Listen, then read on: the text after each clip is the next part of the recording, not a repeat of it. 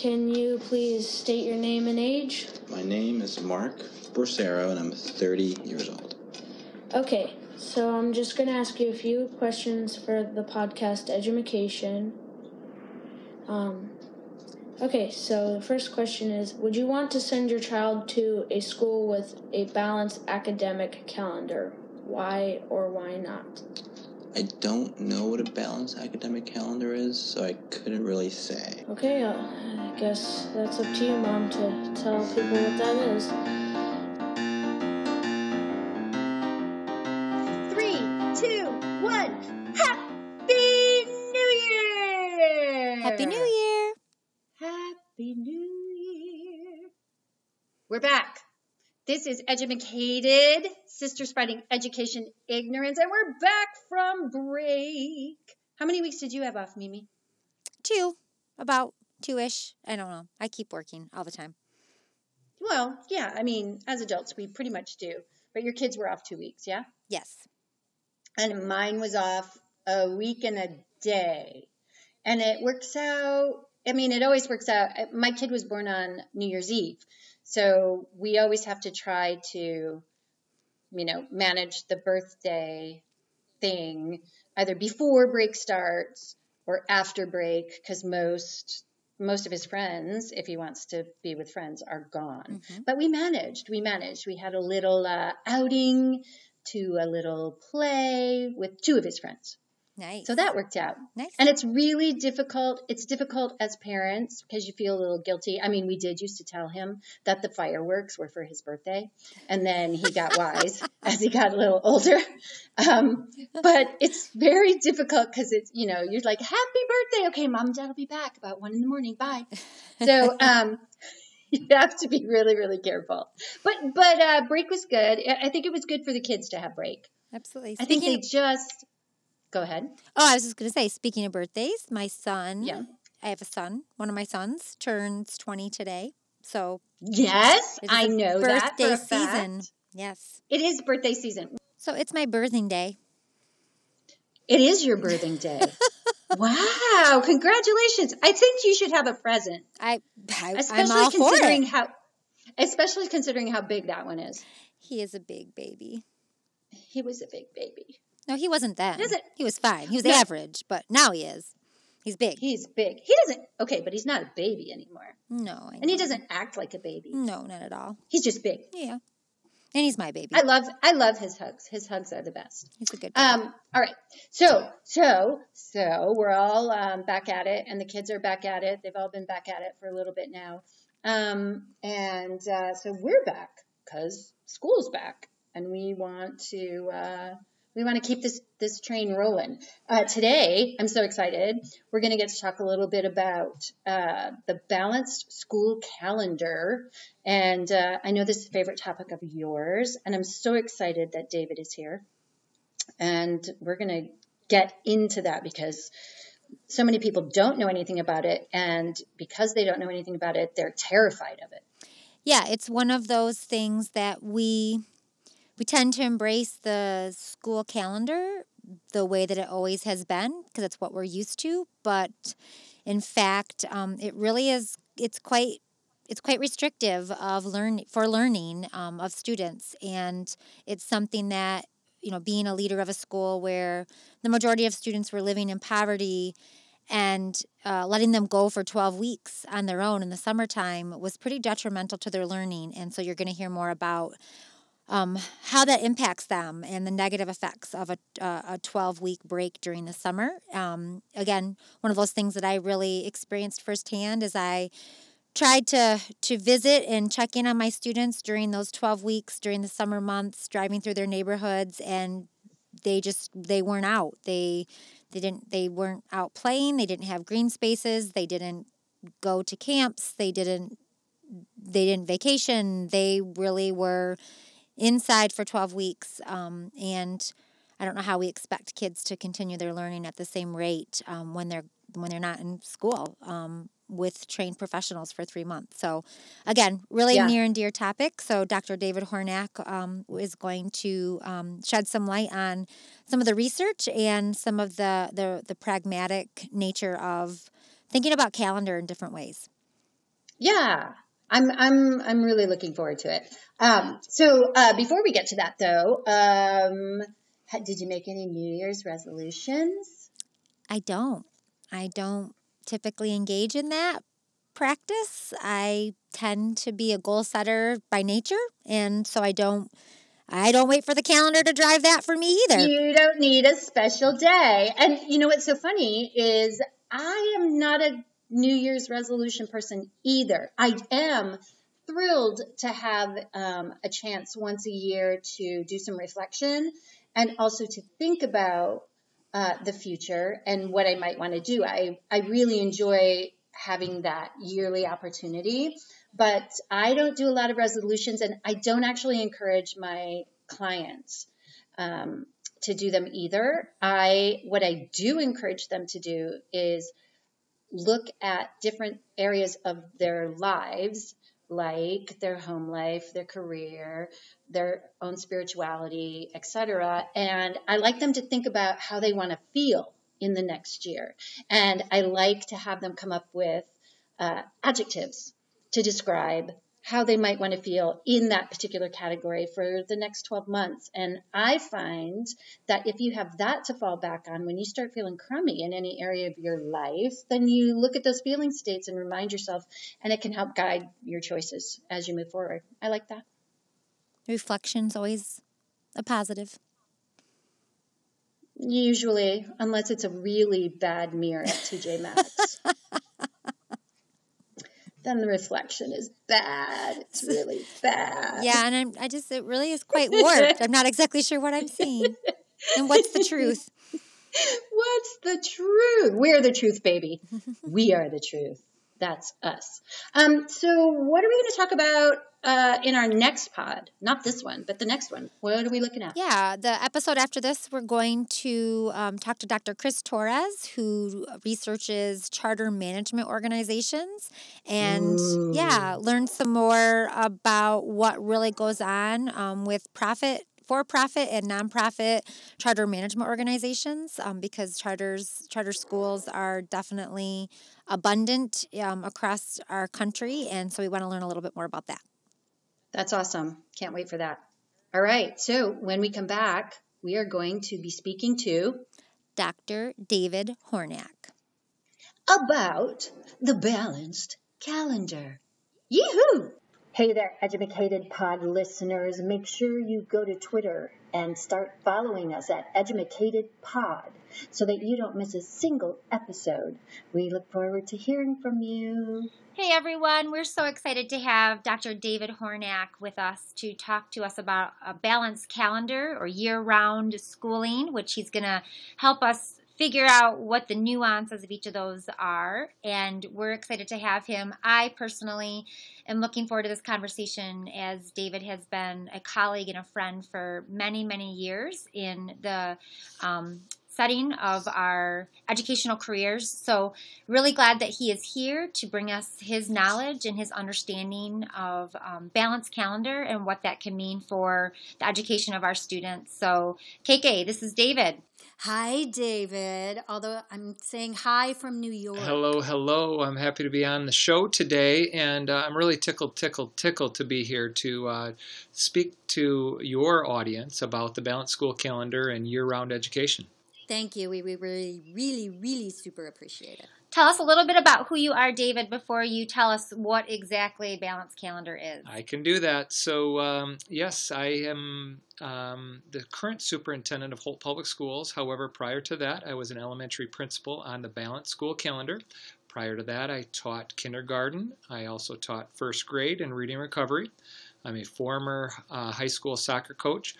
And I also represent the National Association for Year-Round Education. And so we are moving away from calling this particular calendar a year-round calendar. I think that some people are frightened by that phrase or term in favor of what is called a balanced school calendar. And the balanced school calendar is simply sprinkling 180 school days across the calendar year rather than having a long summer. Best practice would say reducing your summer between 6 and 8 weeks and then sprinkling those additional weeks off that you would typically have in a school year, in the summer across the school year. And there are some best practice models out there that I bet we will be talking about shortly. But the long and the short of it is a more balanced school year rather than that typical Labor Day to Memorial Day with that long summer break that we all probably experienced growing up. And so, yep, I'm here to chat with you guys today. So tell us a little bit about what sprinkling those 180 days might look like across an entire calendar year. Sure. So, many schools across the nation on the Balanced School Calendar start their school year somewhere the first week of August, and they'll take a little time off around Labor Day, and then they'll get back and move in through the curriculum, and then take a couple weeks off for a fall break. So that typically happens sometime in October. Following the calendar, usually there's up to a week off at Thanksgiving, your typical 2 at the holidays, a winter break of some sort. Sometimes that's a 1-week February break, sometimes it's a 2-week February break, usually a 2-week spring break in April or late March, with then another week off around Memorial Day, with then the last day of school occurring sometime in late June, with the transition from grade to grade occurring over that summer, which is, like I said before, typically a 6-week, and best practice is between 6 and 8 week intermission. So you're really taking, in this particular model, 12 weeks and reducing that to 6 weeks off during those summer months. That is preferred and best practice, and I'll tell you, we are being asked to remediate the gaps that the traditional calendar is, in fact, creating. I fear for all of the money that school districts are spending across the nation in terms of remediating and intervening. The long and the short of it is we're required to reteach between 20 and 40 days annually of the previous year's curriculum. And so I truly believe that equation is broken. If you think about this another way, we have 180 school days to demonstrate that each child will learn a year's worth of academics, and that's just not possible because 180 days is less than half of the calendar year. If you then think about this in the sense that our excellent teachers, our wonderful educators across the nation are spending between 20 and 40 days to remediate the previous year's curriculum and reteach that, we're really now asking our children to learn a year's worth of academics in 140 school days. That just doesn't seem like it's really set up for success. So one of the advantages, it sounds like, of applying a balanced calendar would be then to reduce some of the loss. What are some of the other loss of learning? What are some of the other advantages or even some of the disadvantages of using a balanced calendar in your school district or system? Sure thing. So yes, one of the major advantages of the balanced school calendar is the reduction of what is called the summer learning loss or summer slide. There are lots of different terms with that. Researcher John Hattie, who really just studies, and he doesn't necessarily study the balanced calendar, but he has analyzed all the research studies regarding the year-round education in the balanced school calendar, and summer in general has indicated that summer has a negative effect or a negative impact on all kids.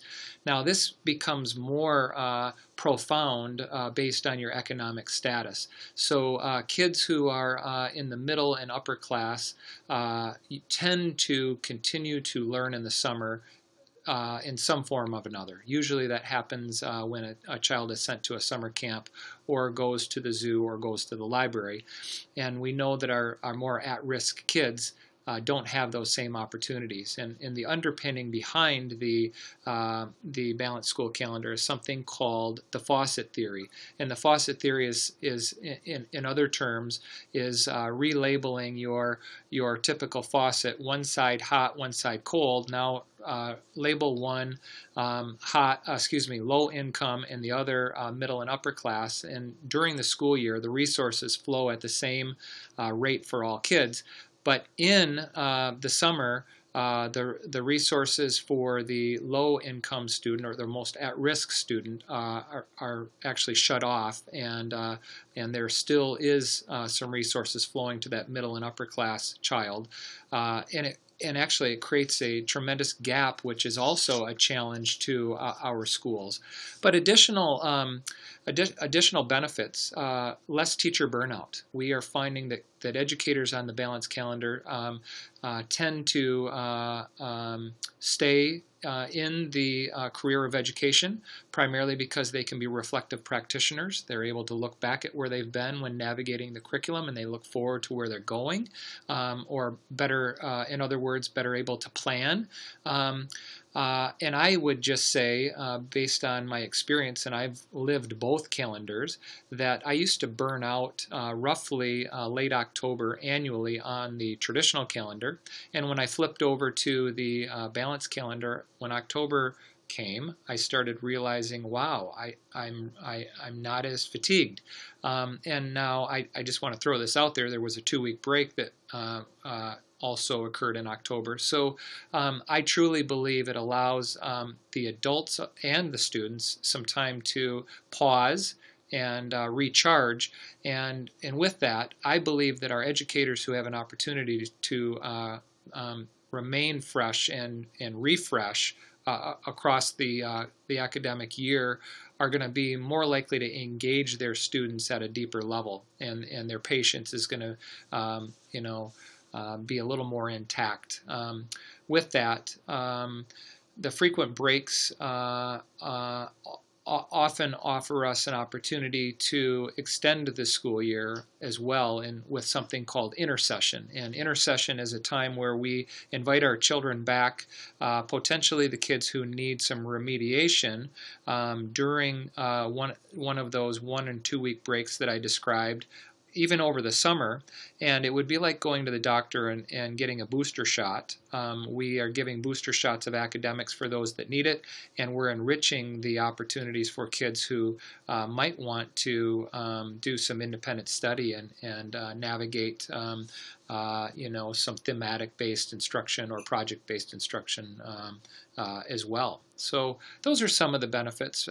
We do have, I would like to acknowledge, there are some disadvantages, although I can reframe those as advantages. There are certainly some additional costs to functioning on the balanced calendar if your entire district is not all operating on the same calendar. And just for transparency's sake, Holt Public Schools, where I serve as the lead learner, we have both traditional calendar schools and balanced calendar schools.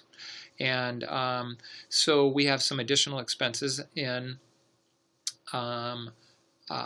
August for transportation and food service, because we're not as efficient, and the same thing occurs then late June when our balanced calendar schools are the only 2 schools in session. The other disadvantage that I hear from time to time is when a family has multiple children on 2 different calendars. And I've lived that as a parent, I've lived that as an administrator, and I'm going to tell you, I'm going to reframe that as a positive, because it allowed me individual parenting time with each of my children. So for one, when I was on a break, I was able to drive my daughter to school and pick her up, which she was very thankful for, and it allowed some good car time. On the other hand, when my son was off while I was off, we were able to do some really neat things together. And I, although seen as a disadvantage from time to time, I think it's a true advantage when you're able to spend some quality time with one of your children during those periods of time.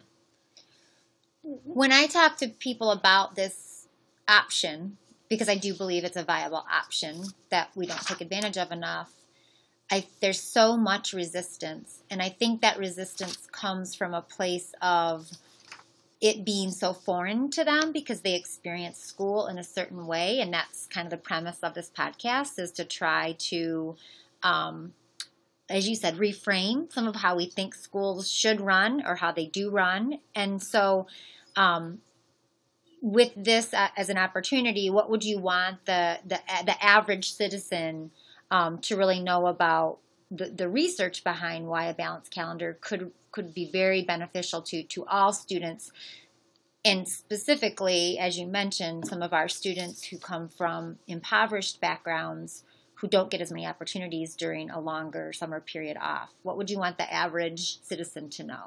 Yeah, so it's true. The long and the short of it is I would guess the majority of your listeners probably attended a traditional calendar school experience. And with that, we all know that either worked or didn't work for us. I think we all, as adults, believe it probably did work for us. And I would just say that David Hornak, sitting here on the podcast, went to summer school during my K-12 experience. So as I reflect on that, I do not believe that the traditional calendar paid dividends to my experience.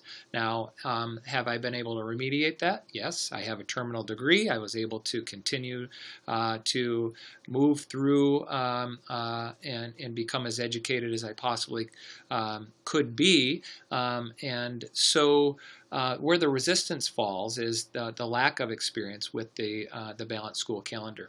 So, if someone were listening for the first time and hearing this concept, I would just like to acknowledge this is not a new concept. The balanced calendar has been around for hundreds of years, actually. Our East Coast cities were once operating schools that were kids were attending school for between 230 and 240 school days, and that was reduced in the 1880s and 1890s when there was a need to remediate and teach the English language to our immigrant children. And so basically, since about 1890, schools across America have been functioning on the 180-day-ish school calendar.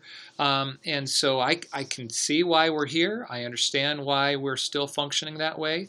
But I would really like our new listeners and people who are new to the balanced calendar to understand that we're trying to create educated citizens in our school systems across the nation. And with that, we're preparing kids to compete for jobs that have yet to be created. Compounding this, about 2/3 of the achievement gap of kids who enter ninth grade across the nation can be attributed to the amount of required time it takes a teacher to reteach and review what was learned prior to that summer intermission. And I'm just questioning in my own mind, are we doing a service to the future generation who's going to be competing on a global level for jobs that have yet to be created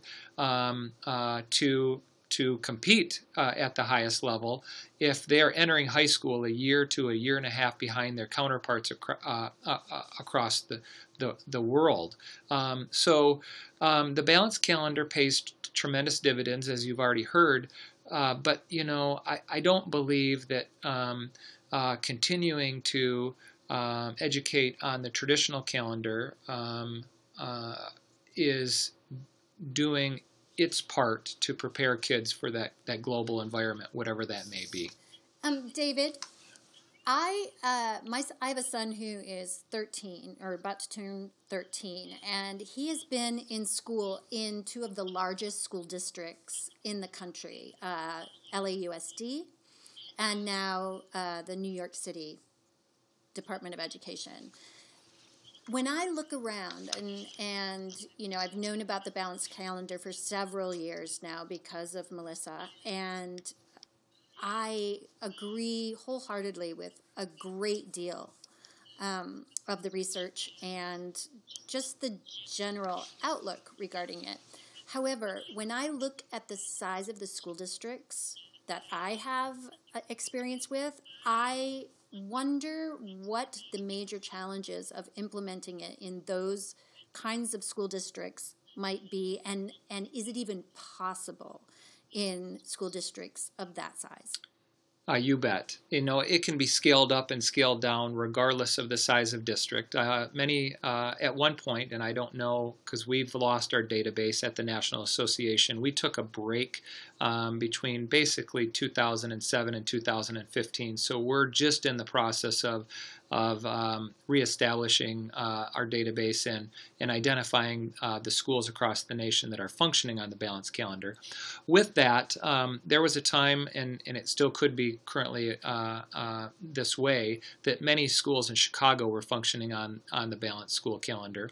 While I would wager that schools in the state of New York and potentially in New York City have some experience with the balanced calendar. I don't know that for fact, as well as Los Angeles or our big metropolitan areas. The balanced calendar in its modern form was thriving between the 1980s and that 2007 range, and when the economic downturn occurred roughly in 2008, many districts decided they, after a deep analysis, and realized that the balanced calendar sometimes has some extra expenses attached to it, not all the time, transitioned many of their schools back to a traditional calendar. We're finding that the tipping point is occurring again across the nation, where districts are starting to trend back in a direction where they're moving towards the balanced calendar. I receive probably 3 to 4 inquiries a week regarding the balanced school calendar, and I truly believe a big school district, as you've described, could scale it up accordingly, and it just depends on how widespread a district wants to adopt. Gotcha. And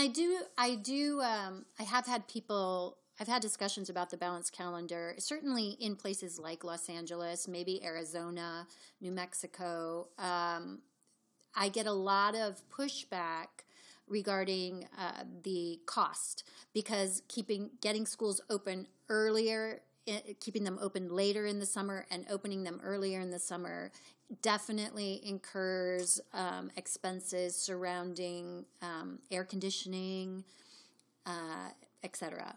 So they often just disregard it because they say, oh, it's too expensive to do it. But what you're saying is that if you can begin small, like even in a larger district, not everybody needs to go to the balanced calendar immediately. You can scale it. I completely agree with that. And one of the questions we often get posed as I'm speaking across the nation, someone will say, hey, if this is so great, how come your district isn't a K-12 balanced calendar district? And, I truly believe that you need to have the infrastructure in place. Now, we do know schools across the nation are opening on the balanced calendar without the infrastructure in place, and I'm really primarily speaking about air conditioning. In our particular community, I want to make sure we've done our part to retrofit our facilities before we open additional schools on the balanced calendar. But I will tell you that there are 3 methods occurring across the nation for schools to open without air conditioning. One is balanced calendar schools are starting earlier in the day and releasing earlier than in the afternoon. Another one is their custodial workforce is coming in to clean roughly midnight to 6 a.m. or whatever that shift may be, and opening all of the windows with screens in, of course, and letting the classrooms cool down, and then sometime around 6 a.m. shutting the windows and then shutting the shades and keeping the cool in and the heat out.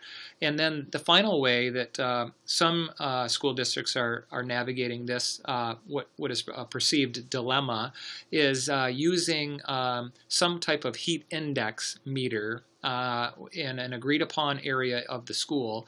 And just like we would do in mid-Michigan, if the wind chill outside is below a certain threshold, we would cancel school for the day. And on the other hand, if the heat in these buildings across the nation are at a point where an agreed upon level that exceeds the safety level of whatever that may be, the districts would dismiss early. And so this can happen, and it can happen in any form, in any which way a district would choose to do that. And I think there's some beauty behind that.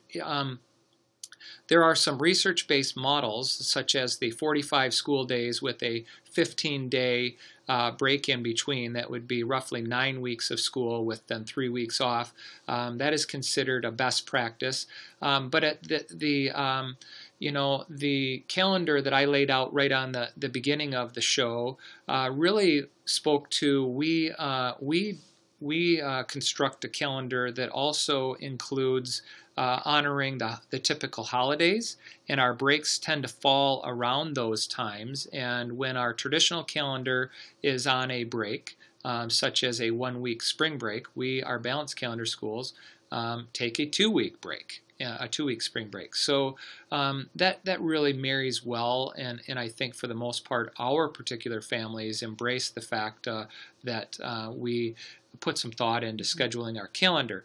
On the other hand, if a community had a real need to be off at a particular time of the calendar year, for instance, they have some type of festival, the flexibility in the balanced calendar allows for that. You could start your school year mid-August, and if you had a harvest festival per se, and sometime in September, fine, take a week or 2 off and have the entire community get behind that. But then that's again the beauty of allowing your stakeholders to contribute to when and how they feel like those breaks should occur. You mentioned the faucet theory and how our students that are living in poverty, their access tends to be completely shut off in the summer, and we spend a lot of resources, time, monetary, human capital catching them up, right? Because that learning does tend to stop, and that gap does continue to widen in the summer for our students that come from different backgrounds. So to me, it seems like a real issue of equity. And again, part of the premise of our podcast is to try to surface some of the things that we do that we don't ever think of as equity issues, that don't necessarily get attention in that way. Is there anything that you'd like to add to that idea of, how a calendar and these perceived barriers can really add to our equity issues in our schools? Yeah, absolutely. This is, you just laid that out so well, Melissa. Thank you. I have goosebumps when thinking about this. Administrators, staff members, parents, community leaders, and our students need to speak up. The long and the short of it is when we have access to our kids, the resources flow at the same rate. So it doesn't matter what type of economic status you enter with when we're all in school. We all are gaining access to that curriculum at the same time. The big concern continues to occur when we don't have access to all children, and that gap gets wider and wider. And so we are spending millions of dollars remediating those gaps that are in fact created by mandating kids,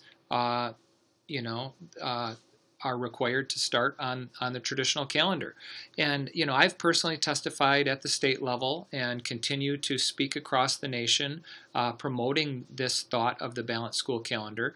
And I would urge everyone to take a longer look at this. The more access we have to our kids across the calendar year, the more successful they are going to be academically, and then let's face it, the equity issues that you're alluding to, we need to have access to our kids to close those learning gaps. That's all there is to it. Oh yeah, fist pump. During the podcast. Yeah. All right. Well, I appreciate all of the knowledge and information that you shared with us, with KK and myself, and our hopefully vast audience who also got a chance to learn more about this so that we can... A really big audience. I'm sure. Thank you, David. Thank you very, I very am much. a listener, by the way. Yes. Woo! Now you get your fist bump. I know. Bam. Yes. As a parting a parting shot, I would just like all the listeners to know, once you live it, you love it.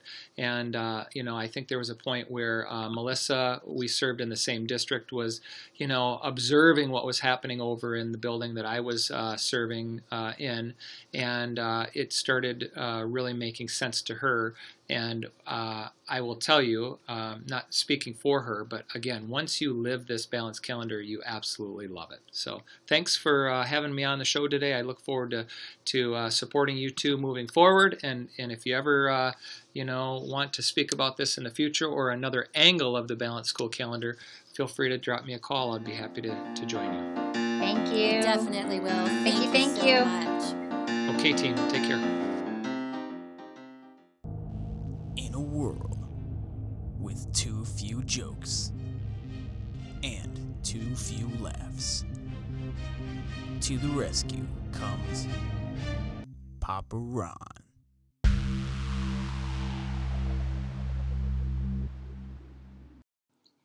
Why did the tomato turn red? It saw the salad dressing.